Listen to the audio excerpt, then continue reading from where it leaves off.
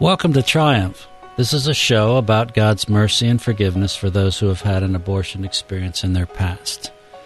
We talk about some maybe uncomfortable things, but some things that are important to an awful lot of people. And joined here with my wife, Joanne. I'm Tim Welsh. I'm Executive Director for Bethesda Healing Ministry, and Jo is my wife. Hi there. Hi. You act like we just met. What's the deal? We've been married 42 years, you're just saying.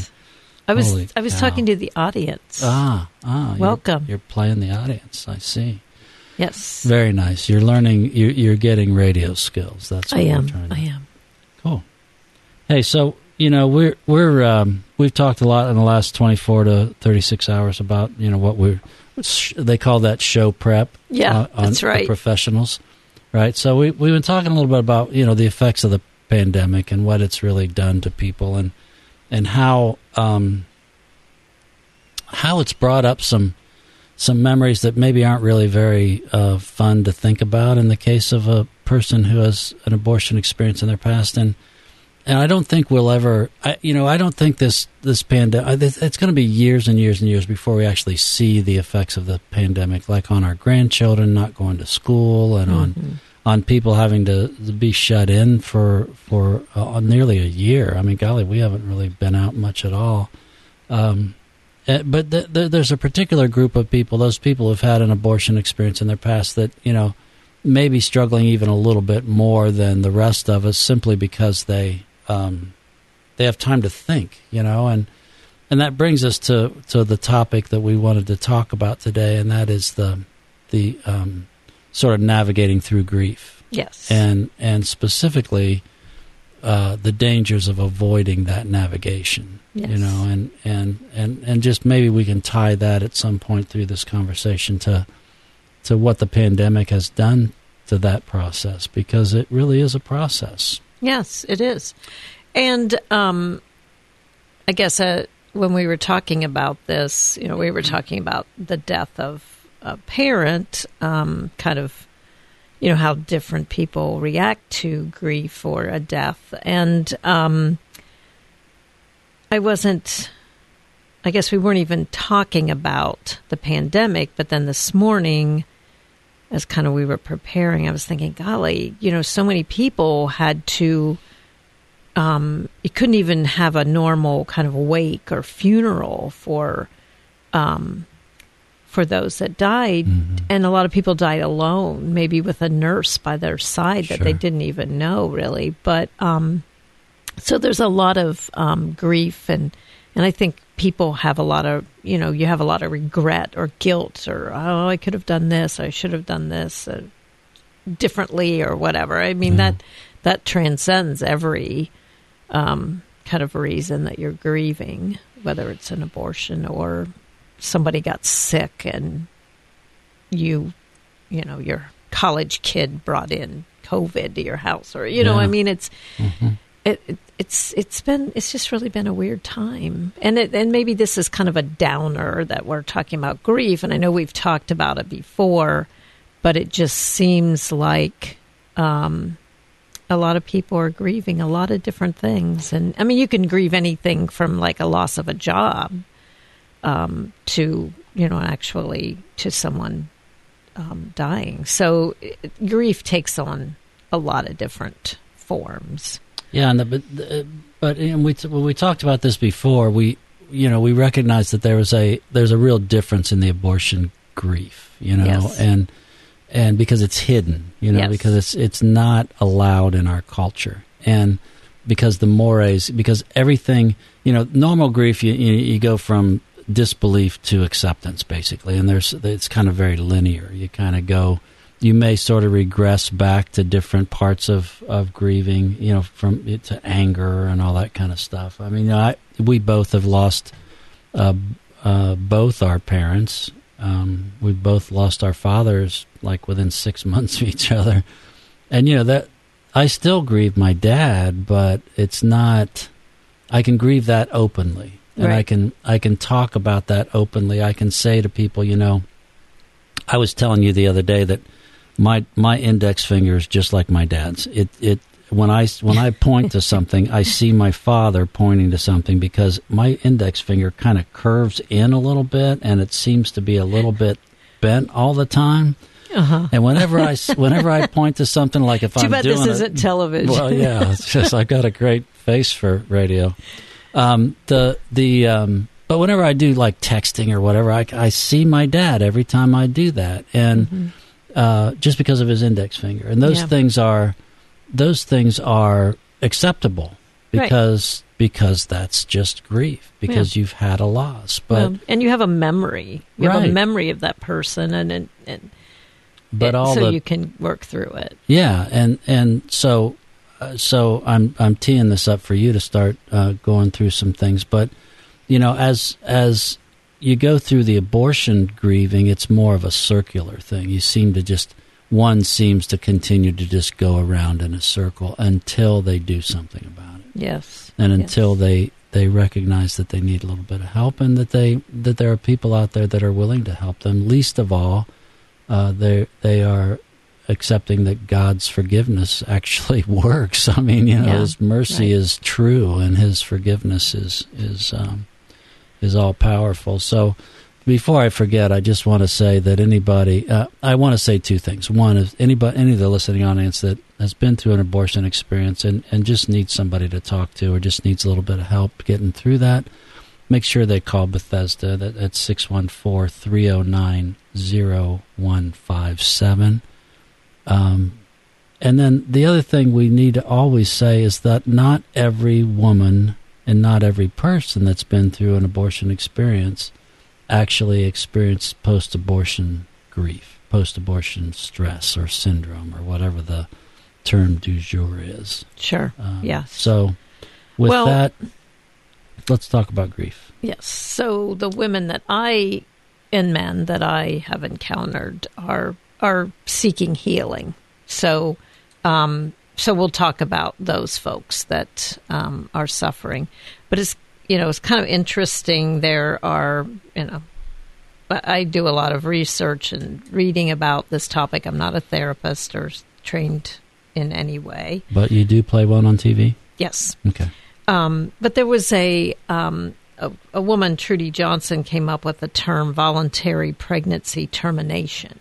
Mm-hmm. And she has an abortion experience in her past, and she came up with this word because she felt that the word abortion was a trigger, and a lot of women just couldn't even say that word. And so she came up with this long voluntary pregnancy termination term. And I so get that. For so long, when I started my healing, saying the word abortion for me was very difficult. It was a word that I avoided. I really never said it. And when I started my healing, we do group work, and you're always asked to, say your name and, your abortion experience and how long ago it was. And just even in that moment, saying abortion is just so difficult. So it was an interesting thing to read that Trudy had come up with this other word, VPT, she calls it, as you're reading her literature.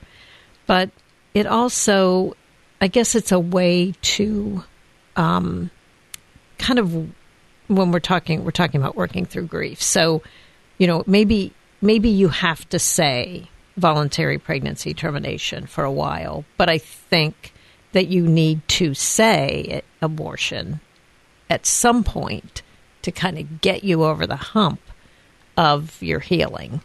So you have to kind of recognize and accept and work through the grief. I don't know if that's am I making sense? You are, but I'm curious as to what makes, I've got some theory. I've been in this arena for a long time, but I too am not a trained individual, but I've done a lot of research and everything else. But what makes the word abortion so hard? I mean, why is that? I mean, we all make mistakes in life. You know, I've wrecked a car before, and I never shied away from saying the word wrecked, or what makes that? What is it about that? It's I think this may not make sense, but I think it's politics. Politics make abortion grief kind of unrecognizable. You can't say it. You can't talk about it because of the politics of the issue. I don't know. That may not be the answer you're looking for, but I feel like it certainly has made it very difficult. Do you recall when we went to that school and talked to that class? Yeah. And there were, 30 kids in that class? Upper Arlington High School. Yeah. And I was there to tell my story. And there was one girl sitting right up front. She'd already made up her mind about me. And she was very militant and, was asking me questions when it was time for asking questions.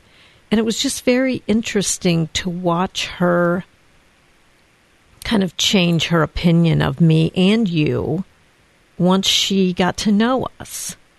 So that's why I'm saying the politics makes it's somebody else, a faceless person going through it, where it's either good or bad. And then, once and really, I mean, the whole class had their own opinions of it. You could tell just the feel, the way, the heaviness of the class. You knew they all had their mind made up. And that, then, as they got to know us in just that short time, what was in an hour, they were all like, oh, wait, you're a real person. You're actually a person that's grieving and has grieved. And this doesn't make sense anymore. Yeah. Well, let's dive into that in just a second, a little bit more. You're listening to Triumph on AM 820, St. Gabriel Radio, in Columbus, Ohio, and this is a show about God's mercy and forgiveness for those who are struggling through the somewhat stormy waters of recovery from an abortion experience in their past. And I'm Tim Welsh. I'm Executive Director for Bethesda Healing Ministry here in Columbus, and I'm here with Jo, my wife, Jo Welsh. Hello. She took my name 43 years ago almost. I think you're right. I think the political is part of it, but it feels like it's a little deeper than that in terms of the stigma associated with the word. Because I do believe, and this is not a political show, so we don't want to dive into that too heavily. But I do believe there are, when you join a party, some people feel like they have to buy into every single thing that party kind of espouses, and sure. And that when they find out that I don't have to just toe the company line with everything that a given political party espouses, that's when they sort of get awakened, I think. And that stigma of abortion is the be all and end all. I mean, we grew up at we grew up in when abortion was first kind of foisted upon the culture, and sure. And we were all told that this is empowering women.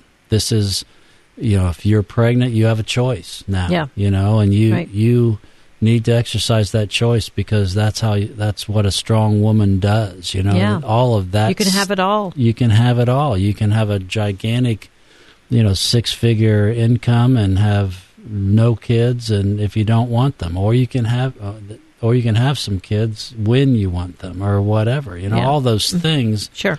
there were just all these cultural mores that were implanted into our society that suddenly, and by the way, if you had an abortion and you're struggling with that decision and you're struggling with the consequences of that decision, and you have some sort of regret or even sorrow or even grief, there's something wrong with you. Right. It's not there's something wrong with the abortion itself. There's something wrong with you. Yeah. And I think that's part of what plays into that too, as well as the political.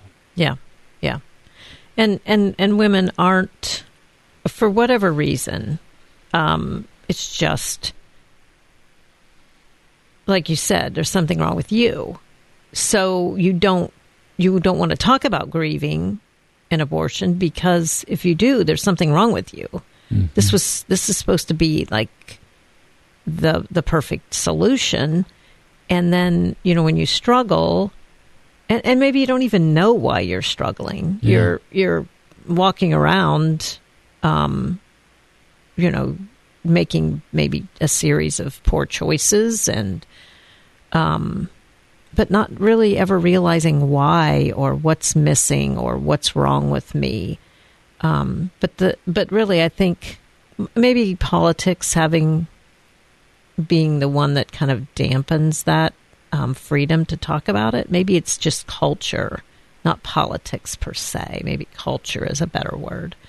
But we, and so many women, there's another term, disenfranchised grief. So you never really deal with it. If people aren't allowed to kind of go through the grief process in whatever time it takes, if you're too obsessive about something, it's probably grief. If you're not obsessive, it's grief. You know what I mean? They're two ends of the spectrum, but it all can be because of your grief or disenfranchised grief, not really working through that, the pain of that, or being able, who do you talk to?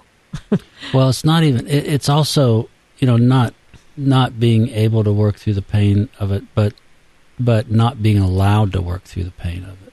Not being told by our culture that again, if you've got some pain with that, there's got to be something wrong with you. Sure. Because this was the greatest thing since Jell-O pudding for women, right? Yeah, I mean, absolutely. This was supposed to be the panacea for all things women's rights, and we did see that young woman. I think when you become a person to people, I think when it becomes personal to them. That young woman, I can picture her now. She was, you're right, she was very militant at it was at Upper Arlington. It was kind of scary for me. It was a little scary, I'm sure, because she was asking very pointed questions, and she even said at the end, she said, I don't know how I feel now. I'm not sure that what I was thinking about abortion is really valid anymore. Right. Because here's a woman in front of me who's obviously worked through some things in her life, and she's not what I pictured as a pro-life advocate. Right. And what we see, and I think that all plays in. This is a completely different show, sure. But I think that all plays into those cultural mores. The pictures that people see in the media or on Facebook, social media, or whatever, are not flattering for pro-lifers in many cases. Sure. And they think, well, they're just nuts. I mean, right. So they're not really. They're not like really me, so they're sane. Weird. Yeah, that's right. Yeah. That's right. Well, we were talking earlier, and so I have to share this little story with the audience because it's kind of, I think it kind of helps kind of realize the kind of the pain and stuff going through the abortion experience, and then not recognizing or just not recognizing any grief for that. So, and this is kind of a funny story. So when our kids were younger, we have 3 sons, and 2 of them were inside the van in the car in the garage, right? It was a brand new van. It was a brand new van. Okay. Like 6 months old. If something. That. Yeah. And so the older 2 boys were teasing the youngest boy, and they wouldn't let him in the van, right? And so the youngest boy picked up this little ice shovel that we had in the garage. It was like a little portable one you carry in your car. And he started pounding on the side of the van door with the little shovel. And so this got everybody riled up, right? Especially the mom, me. So the youngest son got, read the riot act. Disciplined. And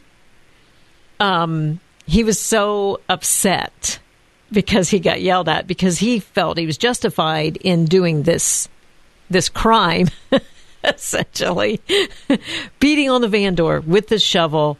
And then, so in his response, he went out into the driveway and picked up a rock, like the limestone gravel, and tried to scratch it out to make it better, to cover it up. Tried to erase the dents with a rock. Yeah, so I always think of abortion in that context. Mm-hmm. Like, okay, you're in a pickle, and you're going to do something to cover that up, which is ultimately going to try to scratch the dent out of the car with a limestone rock, right?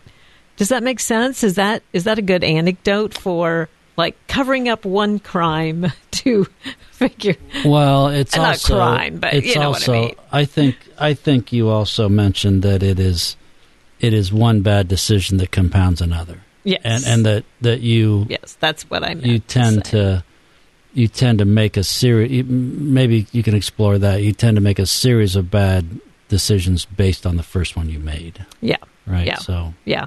Yeah, and just I think a lot of women tend to do that. Like they've had an abortion. Okay, well, I'm just going to be just promiscuous because what does life matter anymore? Or I'm going to go totally the other way. I'm going to I hate men and children, and I'm going to go the total other way. Or maybe alcohol becomes my medicine of choice, or elixir or whatever, drugs, eating disorders. So it takes on a lot of different forms, and a lot of times you don't know why. You're all confused as to, why is my life like this? So you tend to, not everyone does this. I certainly, for myself, I, just became like super wanting, just adamant about everyone around me being perfect. I wanted you to be perfect. I wanted our kids to be perfect. I wanted to look perfect. The house had to look perfect. The car, the clothes, the everything. I mean, that takes a lot of energy. I'm exhausted just thinking about how I did that. But it was always, the grades, the expectation, our kids being athletes, or, I wanted you to look perfect and say the perfect thing. And well, that wasn't very difficult. That was very unrealistic, is what you meant to say. And, but it. I loved you. It just takes on, different forms, and because that grief's unresolved, there are other things that we get involved with, and it's kind of a form of protection from getting hurt or heartbroken. Sure. Again, so that's kind of my explanation of that. And so whole thing. Ultimately, you and I have talked about this a lot over the course of in 150 different contexts. Sure. But I always say the same thing, that when the pain gets bad enough, someone's going to do something about it. Mm-hmm. I mean, and you have to reach that sort of tipping point where you suddenly, and in the AA, I think I've shared with the audience, I'm a recovering alcoholic, and in AA there's a phrase that says you're sick and tired of being sick and tired. Mm-hmm. You know, right. I mean, you just get to the point where I've had enough, right? And right. It becomes so painful that you got to do something about it, right? And so what was that moment what was that revelation in your? I mean, I can tell you 100 stories with other alcoholics, but right, and I guess it was just. I mean, it was our relationship that I just had these certain behaviors, maybe, you know, like intimacy, with a lowercase I, just that I had this shell around me. I wasn't going to let anyone in close enough to me. Mm-hmm. That didn't work out for me in the past. So that wasn't going to happen. So it was just that realizing that, okay, maybe it wasn't you all these years. Maybe it was me. So it was just one of those points where I finally was like, okay, well, I'll try this. And then, you know, peeling back the onion, looking at all the layers of all the stuff over all the years, 34 years, mm-hmm. not recognizing that I finally said, okay, got to do something. Yeah. And we did talk. I mean, it was when we finally sat down and talked a lot about it over the course of a few weeks. It was, that was when it really kind of happened. And, so hopefully the listening audience, if they're going through an abortion experience in their past, struggling with that, they've got somebody to talk to. Absolutely. If you don't, make sure that you write down the Bethesda phone number, which is 614-309-0157. We're really waiting to talk to you, and we'd love to talk to you. And you've been listening to Triumph. Thanks, Joe, my wife Joe, and Tim Welsh from Bethesda Healing Ministry. God bless all of you, and have a blessed Lent. Then he